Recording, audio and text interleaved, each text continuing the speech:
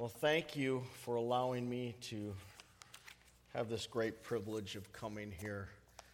Seems like I get to come here once a year and preach the Word.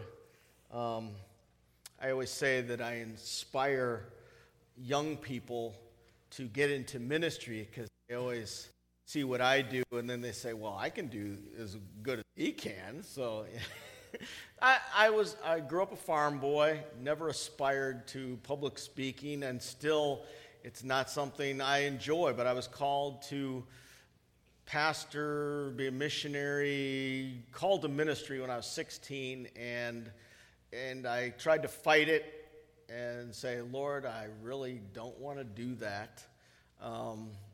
But he just kept putting it in my heart that I needed to minister the Word of God in whatever way God wanted me to do it. So I'm here today presenting the Word. You're not going to be inspired through my eloquence or my ability to manipulate you into thinking one way, persuading you. The only way you're going to be inspired to do something is if you pay attention to the Word of God and you allow the Holy Spirit to guide you into the Word of God. I really believe that's the key, because sometimes you want to just follow a person, and there's so many people following people today instead of following God, and that is a problem. That is a problem in the church, and especially in North America, that we have celebrity pastors or celebrity workers, and we got to get away from that. Let's point people to Jesus. When you witness to somebody, when you teach a class, don't worry about whether you're going to say it the right way. Just speak the Word of God and let the chips fall where they may, so to speak. And that's what I believe in doing. Now, I didn't even look in my bulletin. You have an outline, is that correct, in the bulletin? So if you want to follow along, I always recommend people filling in the blanks. I think Pastor Mike does that as well. It makes you think a little bit more when you're writing down the words. So if you want to do that, go ahead. If you don't, I won't be offended.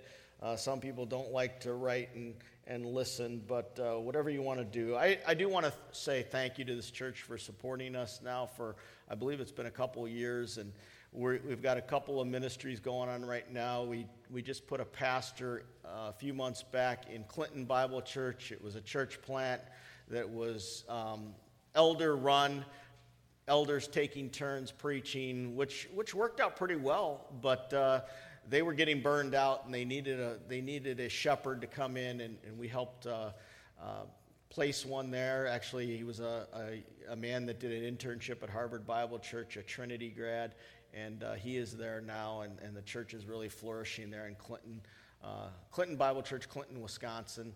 And so pray for that work. It's going well, but when things go well, the devil wants to attack and break it down. So I don't see that happening yet, but I'm always on the lookout for anything like that could be happening. But there's also just times of growth and growing pains as well in a young church. It was an old Lutheran church that had been closed for a number of years, and they got the church very cheap. It's a small town, about 1,500, and now it's just it's a blessing to see what's happening. And then we're also starting a Bible study just about a month ago in a small town, another small town, about 1,500. But there's no gospel preaching church in the town. It has a closed Methodist church, a liberal Lutheran church that's gone away from the gospel totally, and then a Catholic church in town, and that's all there's there. So we started a Bible study. We're going to actually meet. I'm going to head there tonight, and it's their third Bible study. And college career class at Harvard is helping out with that Bible study and getting things going. So it's just the beginning stages, so you can remember to pray for those two things. So remember to pray for Clinton and Sharon, Wisconsin. By the way, if you don't know it, Woodstock, Harvard area is right near the border of Wisconsin, so we do a lot of things on both sides of the border there. So if you're wondering where we're located. Our farm that I live on, was the farm I grew up on in Woodstock, and my dad is a retired dairy farmer, bought the farm in 1958. He, with my sister, built a house across the street. So then we moved back to the family farm back in 2008 and raising our family. Most of them are raised. We have a 29-year-old is the oldest, and then we have a 10-year-old, and he's the only one that's still younger than college age. So we've got some that come and go. And we have good news. Our second son just got engaged, so we're very happy for him. He graduated from Cedarville University, and he's working down in Dayton, and he's going to be married in the spring. So we're excited for Wyatt as well. All right, so I want you to dig into 1 Corinthians chapter 2. What we did during the Sunday school hour is we did a little background in the book of Acts as Paul was ministering, evangelizing, church planting there in Corinth. We looked a little bit about that, and now we're going to see what Paul writes back to Corinth now that he's gone. And he writes this letter, as you know, First Corinthians talks about some issues that the church in Corinth was going through. A lot of growing pains there, as you know, if you've studied First Corinthians. But there's also some just emphasis on doing things the right way. We talked about that in Sunday school. And doing everything by the power of the Spirit, not doing it according to the flesh, not trying to do things, jamming things through in a human way. And I love Paul because, as you will see, he was a man that was not a strong public speaker. He came from a different background than I came from, but we have some things in common. And he and I, he's in heaven with Lou Clark right now, having a great service probably, praising the Lord. But I just love Paul and love to go. And I wish I could preach all the time from his letters, but obviously I don't do that because we're supposed to be balanced in the preaching of the Word of God. But such encouraging stuff here that we see in 1 Corinthians chapter. By the way, my wife's not with me.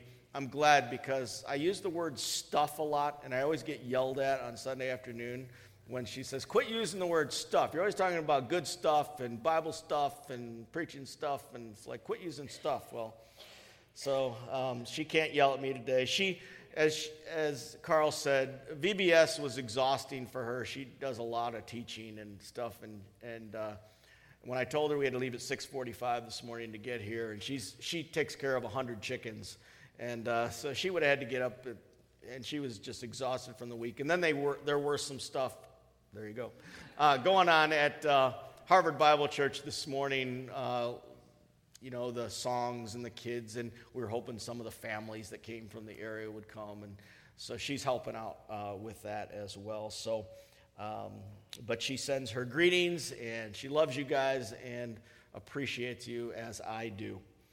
All right. Now, have you ever heard the expression, wouldn't it be great to have the mind of Albert Einstein? Okay, you guys all know who Albert Einstein is. He's the one with the poofy hair. Okay, great intellect of days gone by. But if we, sometimes we think, if I just had the mind of Albert Einstein, what could I accomplish? If I had that kind of brain power, what could I do? I would be so smart, so witty, so knowledgeable. Now, I want you to look back at the end of our passage. Look at verse 14 in 1 Corinthians chapter 2. Contrasting this with, shall we say, the mind of Albert Einstein. 1 Corinthians 2:14. But the natural man does not receive the things of the Spirit of God, for they are foolishness to him. Nor can he know them because they are spiritually discerned. But he who is spiritual judges all things, yet he himself is rightly judged by no one. Verse 16. For who has known the mind of the Lord that he may instruct him? But we have the mind of Christ. So if you ever thought about, wouldn't it be great to have the mind of Albert Einstein? Well, let me suggest this. It is far, eternally better to have the mind of Christ than it is to have the mind of Albert Einstein. You know, if you had the mind of a great intellectual, maybe you could accomplish some pretty cool things. But to have the mind of Christ is to have what I call a full benefits package. Think about it. When you have Christ, when you are indwelt by the Spirit of Christ, when you follow, hopefully we're all followers of Jesus Christ. We put on our Twitter accounts or our Facebook accounts. And, you know, I'm a husband of Jennifer, father of six, and follower of Jesus Christ. If we are truly followers of Jesus Christ, we have the mind of Christ, and therefore we are forgiven. We are forgiven of our sin.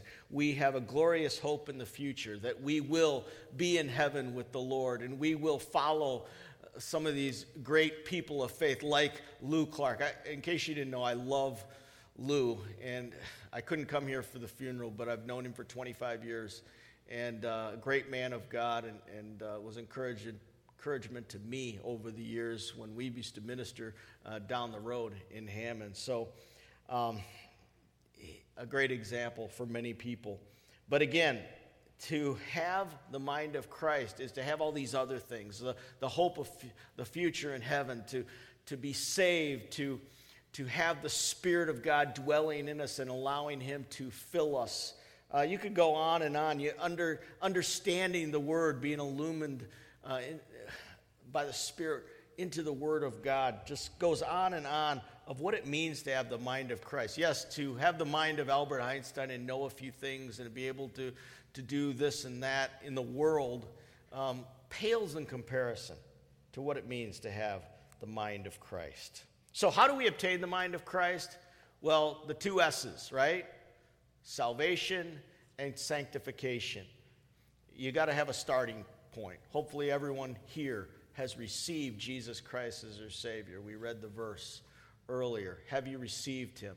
And then once you've been saved, you start the process of sanctification, being set apart daily as we get into the Word, as we pray, set apart from sin, set apart from a worldly direction, and walking with our Lord and Savior Jesus Christ. Never forget the two S's, salvation and sanctification. And then we have the mind of Christ. Now, you see your first point there? Here we go. Let's dig in. First of all, we see that in verses 1 through 5, 1 Corinthians chapter 2, that the Christian's speech or preaching does not come from human wisdom, but from the power of the Spirit. Doesn't matter how smart you are, okay? If you don't have the mind of Christ, life is a dead-end road. Life is without purpose. Life is without joy. Yes, you have pleasure for a season, but you miss out on the good stuff, okay? The good stuff. The Christian speech or preaching does not come from human wisdom, but from the power of the Spirit. Look at verse 1. And I, brethren, when I came to you, did not come with excellence of speech or of wisdom, declaring to you the testimony of God, for I determined not to know anything among you except Jesus Christ and Him crucified. I was with you in weakness, in fear, and in much trembling, and my speech and my preaching were not with persuasive words of human wisdom, but in demonstration of the Spirit and of power, that your faith should not be in the wisdom of men, but in the power of God. Now, there is a lot of evidence that Paul was not a strong, dynamic public speaker.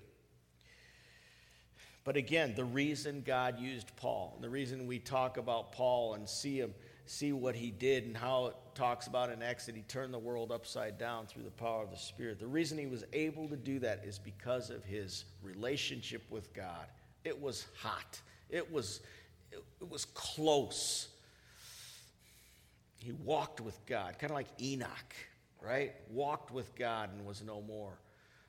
You think of great men in the Scripture, great women in the Scripture, walking with God. That's what Paul was. Now, you think of, we see examples, but I'm pretty sure that probably most people that were close with God will never know of, because walking with God is also a humble walk. So most people will never know. Probably some of you in this room are just spiritual giants, maybe not in being well known, but spiritual giants because you know you're close to God and you have a close relationship and you're striving to please Him and you love Him with all your hearts. And you share that with your children and your grandchildren and with your neighbors. And I commend you and say, keep going, keep walking, keep fighting the good fight, but do it by the Spirit. Don't get like me sometimes. You know, I start just getting fired up for the Lord and things are going well and I'm walking along, and then you kind of see a side path and you're like, oh, let's journey down this little path for a while. Or maybe you're like, well, I'm all filled up and I'm all, you know, like a car, all gassed up, full tank. And then you realize you're driving along and you're just, you know, going down the highway, and you know what happens if you don't refuel? You run out of gas, right? You don't want that to happen. So keep walking in the Spirit. Don't give up. Don't quit. Don't slow down. Keep going down that path. Does anyone love the sport of hockey? I know hockey's not huge around here, but I love hockey. And the reason I love hockey is because my parents, we have a pond on our farm. I had friends with ponds. We had a friend that had his dad was a sod farmer, and he had a big pond, and then the city park had a pond. We had ponds all over the place up there in Woodstock Harbor area. And, you know, during Christmas, seems like I always get a pair of skates and maybe a new hockey stick. And I remember I got the cool glove. You know how they wear these huge gloves, you know, hockey players. And when I was like 12, I got a pair of those big old monster gloves. I really didn't need them because I wasn't all that good, but it was just cool to wear them, you know, and I got excited about it. And then, you know, I'd get hockey cards and get a book, and I'd get little, like, you know, the little, what do you call it, recipe boxes. Well, I would get all these recipe boxes, and I'd have little files, and I'd file all my hockey cards in these recipe boxes. It was kind of goofy, but in fact, I'm so goofy, I still got them somewhere in the house. One of the advantages of moving back to the house you grew up in, you know, we were gone, I graduated in 81, came back in 2008 to the house I grew up in, is that all my junk is still there and, you know, stored in different places in the house that Mom kept over the years.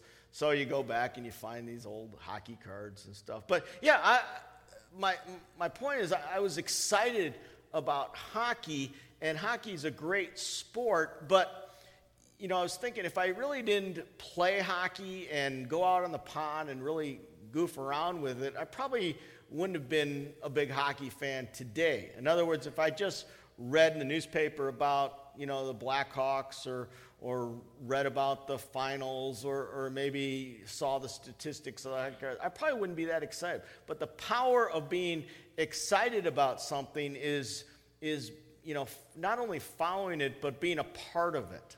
So what I'm saying is if you're a Christian, it's fantastic, and we need to be in the Word daily, and we need to read about, we need to study it, but let's make sure we are experiencing God and we are living out being a follower of Christ. Are we talking to people about the gospel? Are we part of, like we were this week, Vacation Bible School, getting kids and you know, mentoring children and dealing with youth? And are we having family devotions at home? Are we just living the Christian life? Are we experiencing it? That's how we get excited about being a follower of Jesus, not just reading a verse, memorizing it, being in church, being in Sunday school. These are important things, and I'm not belittling it at all. Those are important, but we also got to live it out. We got to go out the doors, like your sign in the back there. You're entering, what's it say? You're entering the mission field now.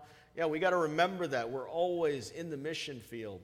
And whether we're going to, like our friends that went to Africa, or whether our other friends that are in Indonesia, or whether we're in Sharon, Wisconsin, or whether we're just a block away in your neighborhood, we need to live out the Christian life. And when we are living out the Christian life, then other people will get excited about it and they'll join in. And that's what I love about this church. This is a church that does stuff, okay? There's my word again. You know, you go downstairs and you see your clothing outlets and you see your soccer camps that you're doing. And it seems like when I talk to Pastor Mike, he's always got a new idea.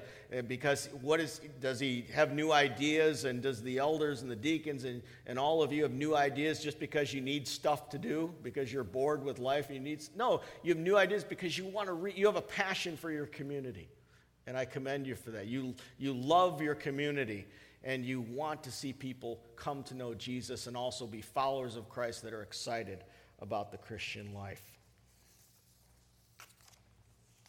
See, these are sophisticated notes. Here's one of my pages. They're all, you know, that's farm boy notes right here, okay? You know, now I know Mike, he's probably got his fancy computer and all his, you know, no, he doesn't do that. Okay, but, you know, he's more of a phone guy. Here's my phone. My daughter gave me this because she didn't want it anymore, so I take it. See, my problem is you know, Carl said that I've been in ministry 30 years. Is that what you said? Did you calculate it for me? And I'm like, when you said that, it made me feel really old, okay? I still think of and my mom's the same way. My mom's 83, doing pretty well. But she's kind of getting, you know, like this, you know. It's what happens when you get older. And she always gets frustrated. She goes, I still think I'm 18. She has an 83-year-old body, but she still says, I still feel 18 on the inside. And I'm the same way. Do you guys feel that way too? You know, yes, I got a bad hip, and I still try to play church softball, but then I pay for it the whole rest of the week. But yeah, on the inside, I still feel like I'm young, and I want to do everything, but I can't anymore. And where am I going with this? I don't know, but let's go on. I got to show you this verse. Most of you know it, but go over to 2 Corinthians chapter 10. 2 Corinthians chapter 10.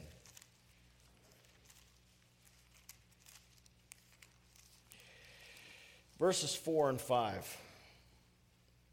This is a passage that I have on my tape to my desk because I like to read it continually because it's a good reminder.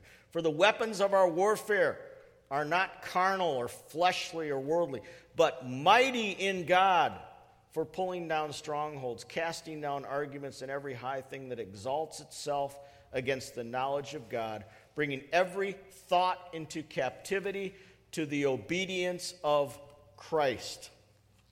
Every thought. Paul knew what it was to realize and utilize. See my subtitle? To realize and utilize the mind of Christ. Paul knew what it meant.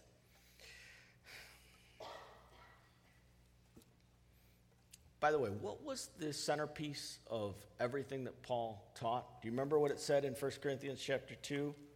What was the focus of all of his life, of all of his teaching? Well, look what it said there. Verse 2. For I determined not to know anything among you except Jesus Christ and him crucified. Now, does that mean that's all he taught?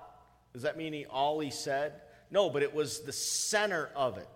Kind of like when you throw a pebble in the pond, you know, it falls into the water and then it ripples. Well, the center is Christ, crucified, buried, risen. That's the gospel. But then it just ripples out and affects the whole little pond. Isn't that great? Every thought going back to 2 Corinthians. Realizing and utilizing the mind of Christ. Now, as I said, we have a farm and we still have animals. I told you about my wife's chickens. I still I don't know why I do this, but I still have some steers, and I've got, what I got? One heifer. A heifer is a cow that hasn't had a calf. Okay, if you don't know that, but and we have one dairy cow that's on vacation right now. He's at a farmer friend's house because I got tired of milking it. So, when I grew up on the dairy farm milking cows, it took like an hour and a half to milk about 50 cows my dad had. But I have found when I said, let's, a couple years ago when I told my wife, let's have a family dairy cow. We haven't had one on this farm for so long. So I got one. We raised it from a calf and got it bred and it's, of course, her name is Daisy, because you got to have a cow named Daisy. And then her calf is Belle. We still have Belle. And, but yeah, it's so much work. To have one dairy cow takes about 45 minutes to by the time you prepare milk and clean up, it takes half the amount of time to do 50 as it does one because of the getting everything cleaned up and everything from the milk. But it was good to have the milk. But anyway, we live on this farm, and we still have the steers. And my brother-in-law, who lives across the street, he also dabbles in it. And let me have a disclaimer here, is that we make no money from the cattle because it's more hassle and more trouble and more problems. But I just can't get away from it. I don't know what it is. I have it in my blood because I grew up with it, and I still enjoy it.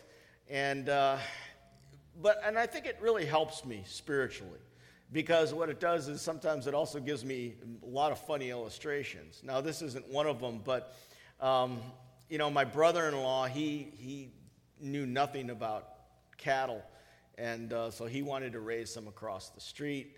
And so he has some, and his cattle sometimes get sick, and then he calls me for advice, and sometimes, I just say, just deal with it. I'm busy. But what I do as a good brother-in-law, I'll come over there and I'll see what the problem is, and I'll prescribe medicine, or I'll do something, or I'll say, hey, your calf is in a little area and it's 95 degrees out and there's not much air. Give it some air already if it's panting. Sometimes he would make mistakes early in the days and didn't know exactly what to do. But my point is, it would be easy for me, and sometimes I did. He'd call up with a problem, and I'd say, hey, you got to do this or that.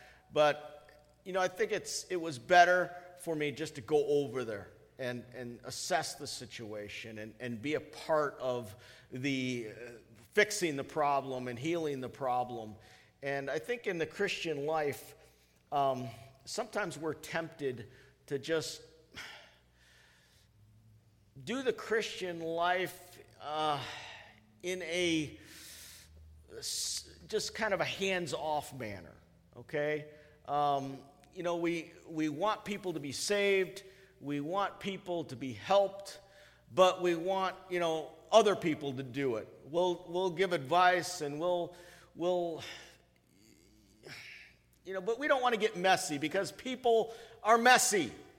Not physically, but people have issues, people have addictions, people have problems, and when you get involved in people's lives, it's hard. I'm going through a situation with a young couple in our church that's it's very messy, it's very hard. But sometimes you just got to jump in and not be afraid to get involved with people's lives. And that's my suggestion, is when you have the mind of Christ, don't shy away from the messiness. It's kind of like when my wife makes a cake, or my daughter sometimes likes to bake. And what happens in the kitchen when she bakes something exotic? There's flour and sugar, and there's dirty pans. There's all kinds of mess all over the kitchen. You can't make something fancy cake, or I don't know what I'm talking about, because I don't bake. But all I see is the results. I see a great thing that's made, but I also see a big mess that it took to make it. So when you're helping people, when you're discipling people, when you're evangelizing, yes, there's going to be a mess sometimes. But what do you see? A lot of times you see the fruit of your labor, if the Holy Spirit is working through you and if the Lord is blessing the situation, you see some wonderful things. So dig in there and get messy is what I'm saying. All right, go to 1 Corinthians chapter 6. Look at verses 9 through 11.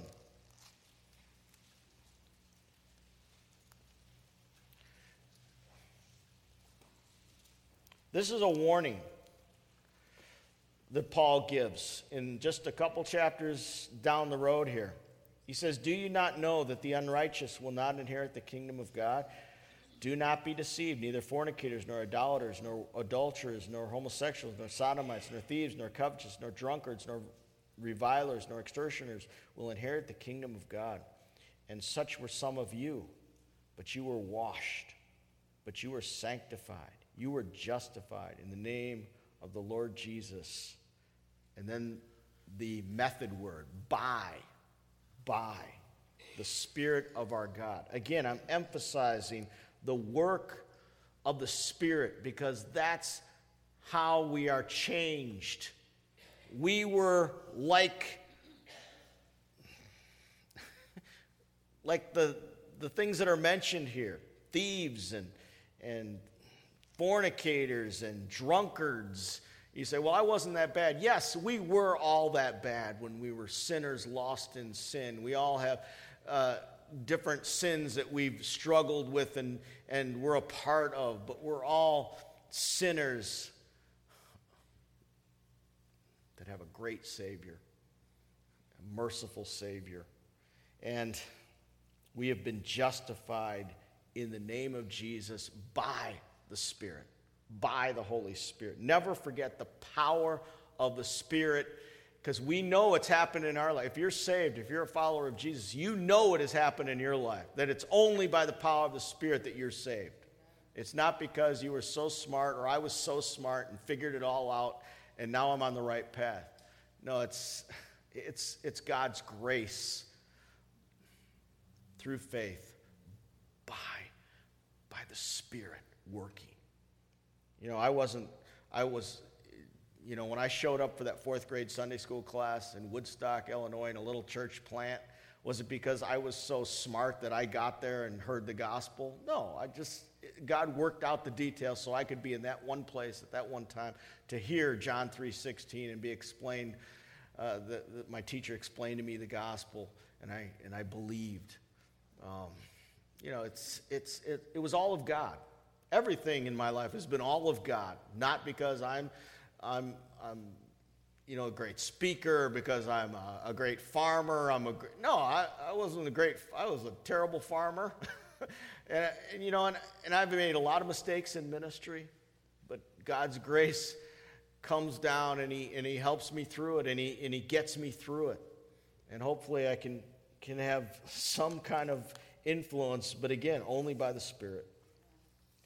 I could have read 1 Corinthians chapter 2 1,000 times, memorized it, word perfect, and just practiced this message in front of a mirror for hours on it so it would be polished perfectly for you.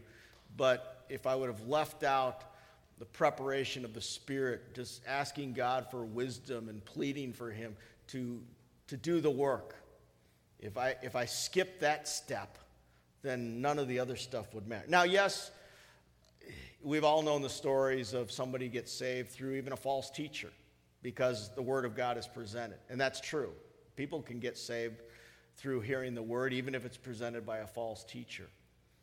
But again, it's not the Spirit working through the teacher, the false teacher, but the Spirit still can work through the Word of God that's presented even by a false teacher. So remember that. Never underestimate the power of the Spirit dealing with the Word of God. All right, secondly, you got your second point there ready to go? We see that wisdom from God is given to those who love Christ by means of the Holy Spirit. Wisdom from God is given to those who love Christ by means of the Holy Spirit. I know these aren't profound statements, but reminders to us. We need wisdom. We need a lot of wisdom. And the only way we're going to get true godly wisdom is walking with Christ, loving Christ, and then having the power of the Holy Spirit working in us.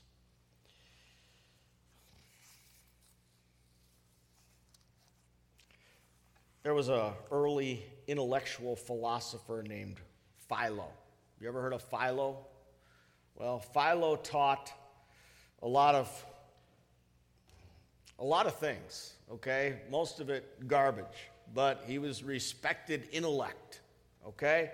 One of the things he said was this: the human spirit could know the things of God.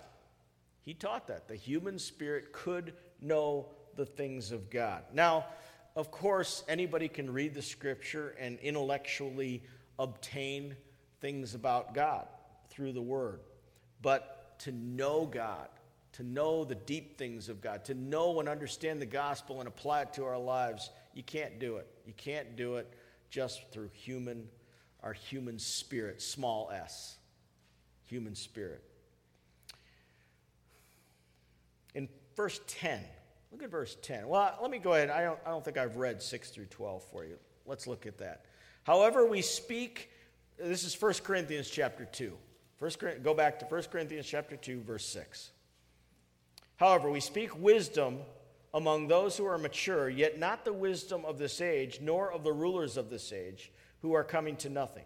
But we speak the wisdom of God in a mystery, the hidden wisdom which God ordained before the ages for our glory, which none of the rulers of this age knew. For had they known, they would have not crucified the Lord of glory. But as it is written, eye has not seen, nor ear heard, nor have entered into the heart of man the things which God has prepared for those who love him. But God has revealed them to us through his Spirit. For the Spirit searches all things, yes, the deep things of God. For what man knows the things of a man except the spirit of the man which is in him? Even so, no one knows the things of God except the Spirit of God. Now we have received not the spirit of the world, but the Spirit who is from God, that we might know the things that have been freely given to us by God. In verse 10, Paul mentioned the deep things of God. Okay, the word there is, I'm no Greek scholar, but I looked it up, bathos, okay? Although I have been challenged. I have an intern this summer, and I had to take, a good number of Greek courses in college and seminary, but I never really perfected it. But having an intern and trying to show him some of the basic beginnings of Greek has been good, because it makes me get back in there and dig. And I would encourage you, and by the way, this intern's only, I think he hasn't even turned 18. He just graduated from high school, and he's going to go off to Bible college, and he wanted to do something at the church, so we got him involved. So I'm just giving him the beginning things. And really, if you want to, you can, there's all kinds of resources on the computer and the internet for learning some of the basics, and you can do it in a few. Now, yeah, you're not going to be, getting really far into it, but it can really help you in your Bible study. You're just knowing some of the beginning things. So I would encourage you to go ahead and do that if you can, if you have an inkling to do that. But getting back to this word, the bathos of God, the depth of God, there's nothing shallow about God. I was walking in your hallway there with the museum, your creation museum that you have here, and when you look at the universe and you see some of the stars and you think about out by us, it's when you have a starry night, you can see just so much, and it just makes you think about the creation of God. But then you think, well, who created God? It just blows your mind when you think about the depth of God. The depth of God. Now, if you have the mind of Christ, you can understand some of that. Obviously not all, because we are we're like fleas on a dog. We're small, we're minuscule, we're created beings. But at the same time, God, in his mercy and his grace, as having the mind of Christ, allows us into kind of in the hallway of his being and lets us see some things that maybe the natural man cannot see. And we should be thankful that we can understand, and as we look at the Word and we can search some things out and know a little bit more. And that's pretty cool to know a little bit more of the depth of God. And it's, again, deeper than we can ever imagine. But it is amazing. Paul talked about, as believers, we need more than just the milk. Yes, again, the center of everything is the gospel. But he doesn't mean by just focus only on that. You start with that, and then you go out to solid food. And you get into various passages, and you study a paragraph at a time. You study, then you go to a chapter, and then you go to a book, and then you consider the big picture of things. And those are important things. And, you do need to take time. I was saying how I love to get into Paul's letters and focus on that more. But, yeah, there are times where we need to get into the book of Isaiah and work through the text. There are times where in our devotions we need to consider the book of Revelation, and we need to think about end times maybe in 1st and 2nd Thessalonians. So we need to make sure we don't just have a soapbox on our favorite things. There was a time I was ministering with a person that would frustrate me because he was an elder that every time he got up to preach, he would preach on one topic. It seemed like he would kind of have other texts, but he would kind of use the other text as springboards to get back to his favorite text. And if we do that, if your devotions are always, I love the book of Ephesians, and if your devotions are always in the book of Ephesians, you're going to limit yourself into understanding or at least having a glimpse of the wisdom and depth of God. You need to get into some of these. You need to read through the whole Bible. Start with Genesis. Now you say, well, if I start in Genesis, what happens is I get in Leviticus, and then I start losing interest. And, well, here's what you do. If you're reading through the Bible, read through the Bible in like 4 different areas. Start in Genesis, but also start in Psalms, start in Matthew, and maybe start in 1 Corinthians. So you're reading, and you don't necessarily have to read all 4 every day, but at least alternate or try to read 2 of them. And that way when you do get to Leviticus, you don't give up. You keep reading, and you keep plowing through it, and you ask God for wisdom to understand it. But you also are able to read the other passages as well, and that encourages you to keep going in all 4 areas if that's what you choose to do. Now, again, in order to understand these things, though, what do we need? We need wisdom. Where do we get wisdom? We ask of God. Go to James chapter 1 with me. James chapter 1. I know I'm running out of time, but I got to have you go to James because I love James. James chapter 1, because this is a reminder, because I need to do this a lot. Look at verse 2. My brethren, count it all joy when you fall into various trials, knowing that the testing of your faith produces patience, but let patience have its perfect work, that you may be perfect and complete, lacking nothing. If any of you lacks wisdom, what do? Let him ask of God, who gives to all liberally and without reproach, and it will be given to him. But let him ask in faith with no doubting. Don't forget, whenever you need God's wisdom, which is daily, ask him for it in prayer. Seek him, and he will give it to you. Now, again, you'll know not everything, but you'll get deeper. You'll get into the bathos of God, the depth of God, which he loves to share with his children. There's Ivy League wisdom, but then there's prayer closet wisdom. You like that movie? Is it War Room? I watched that not too long ago for about the 3rd time. It just encourages me because it reminds me of the importance. It's not a perfect movie. No movies are perfect. But it does remind us of the importance of prayer. I'm kind of a collector, so I love to collect old records. I'm a vinyl guy. Does anyone else collect vinyl records still? I even collect 8-tracks, okay? Remember 8-tracks? When I was in high school, I had a cool 8-track player in my 71 Monte Carlo. But I like to collect stuff.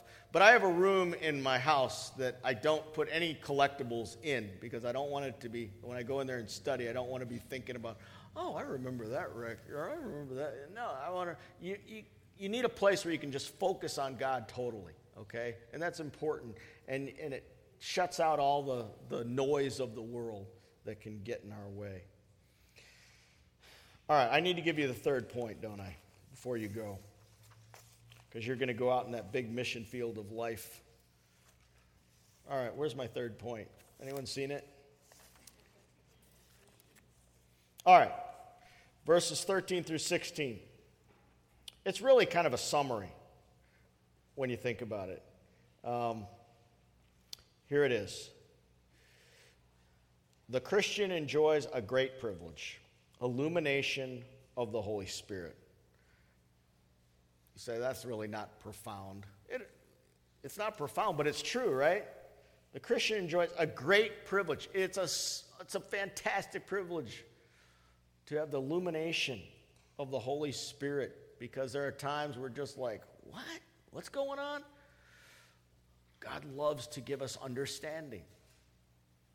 You say, well, we have Bible scholars that just don't, I have a commentary, that I go to for a complete understanding. Don't always run to the so-called Bible scholars. Yes, it's good to use tools. It's good to use commentaries, but grapple with the text yourself and ask God for wisdom and ask the Holy Spirit to illumine your mind to the Word of God. And then if you're still stuck and you're still not sure, yes, then use the tools. But don't ever go to the tools first. Beware of that. Psalm 119. If you want to know the importance of the Word of God, go to Psalm 119 daily and see the power of the Word of God, the power of the Old Testament, and then going into the power of the New Testament. Sometimes people think, well, the Lord really used the New Testament. The Old Testament is just the history book. No, there's power in the Old Testament just as there is power in the New Testament. In the Middle Ages, the church taught that only the priest could understand and apply the Word of God. Don't start thinking like that. Well, only the where did Mike go to college? Oh, he went to Masters, right? Don't only think, well, only the Masters guys really know, or only the Dallas guys or the Grace guys. They're the ones that have a handle on the Word of God. Yes, there's some smart people at these seminaries that know a lot of stuff, but you know what? The Holy Spirit's smarter than those guys, okay? And I'm not belittling good seminaries, but don't think that you can only learn from your pastor or your Sunday school teacher or your commentary. Dig into the Word yourself. That's the most important thing you can do. Be like Jacob. Kind of wrestle with God. He was. Remember when Jacob was wrestling with God? Kind of do that with your Bible learning. Wrestle with it. Don't say, well, I don't know. I can't understand anything. The Holy Spirit will give you wisdom. I have some more stuff, but we're not going to go there. By the way, write this down. Romans 8, 1 through 11. Okay, we're not going to go to it because we're out of time, but write that passage down if you're taking notes. Romans 8, 1 through 11, because Paul wrote that letter to the church in Rome, called Romans. But if you look through that passage, the Holy Spirit is referred to 11 times in Romans chapter 8. Paul really believed in the power of the Holy Spirit. He really believed in walking with the Spirit, and he practiced it. He didn't only believe it, he practiced it. I think most of us here will believe it. I believe in the Holy Spirit. I know he's powerful, but are we going to go out and do it? Are we going to walk with him like Enoch walked with God? Are we going to walk in the power of the Spirit like Paul did? Are we going to do it, or are we just going to talk about it? I talked about hockey. I could say I'm a hockey fan, but am I going to put, it had to come from experience. Experience God this week. go out and walk with him. Would you do that for me? Would you do that not for me, but for God? Let's pray. Father, thank you for your word. We just touched on this passage, Lord, as you know. But Lord, I pray that there would be a verse or two or a word or two from this passage that would get a hold of all of us in one way or another. It's all, you speak to us in different ways and different means, and different verses hit us at different times in our lives because of what we're going through. There's probably some people going through real financial battles or relationship battles, or maybe some trouble at school or at work, and there's worry, there's anxiety. And Lord, I pray that you would help them. You would give them grace and mercy and wisdom as they seek you with all their hearts, and they would seek you by the power of the Holy Spirit to solve these things that have come up. And I pray that they would just walk with you, and if need be, jump into your arms and be carried through these difficulties. Lord, we're thankful that we were able to get into your word a little bit today, and I pray that you would just use it in our lives however you want to be used. We pray this in Jesus' name.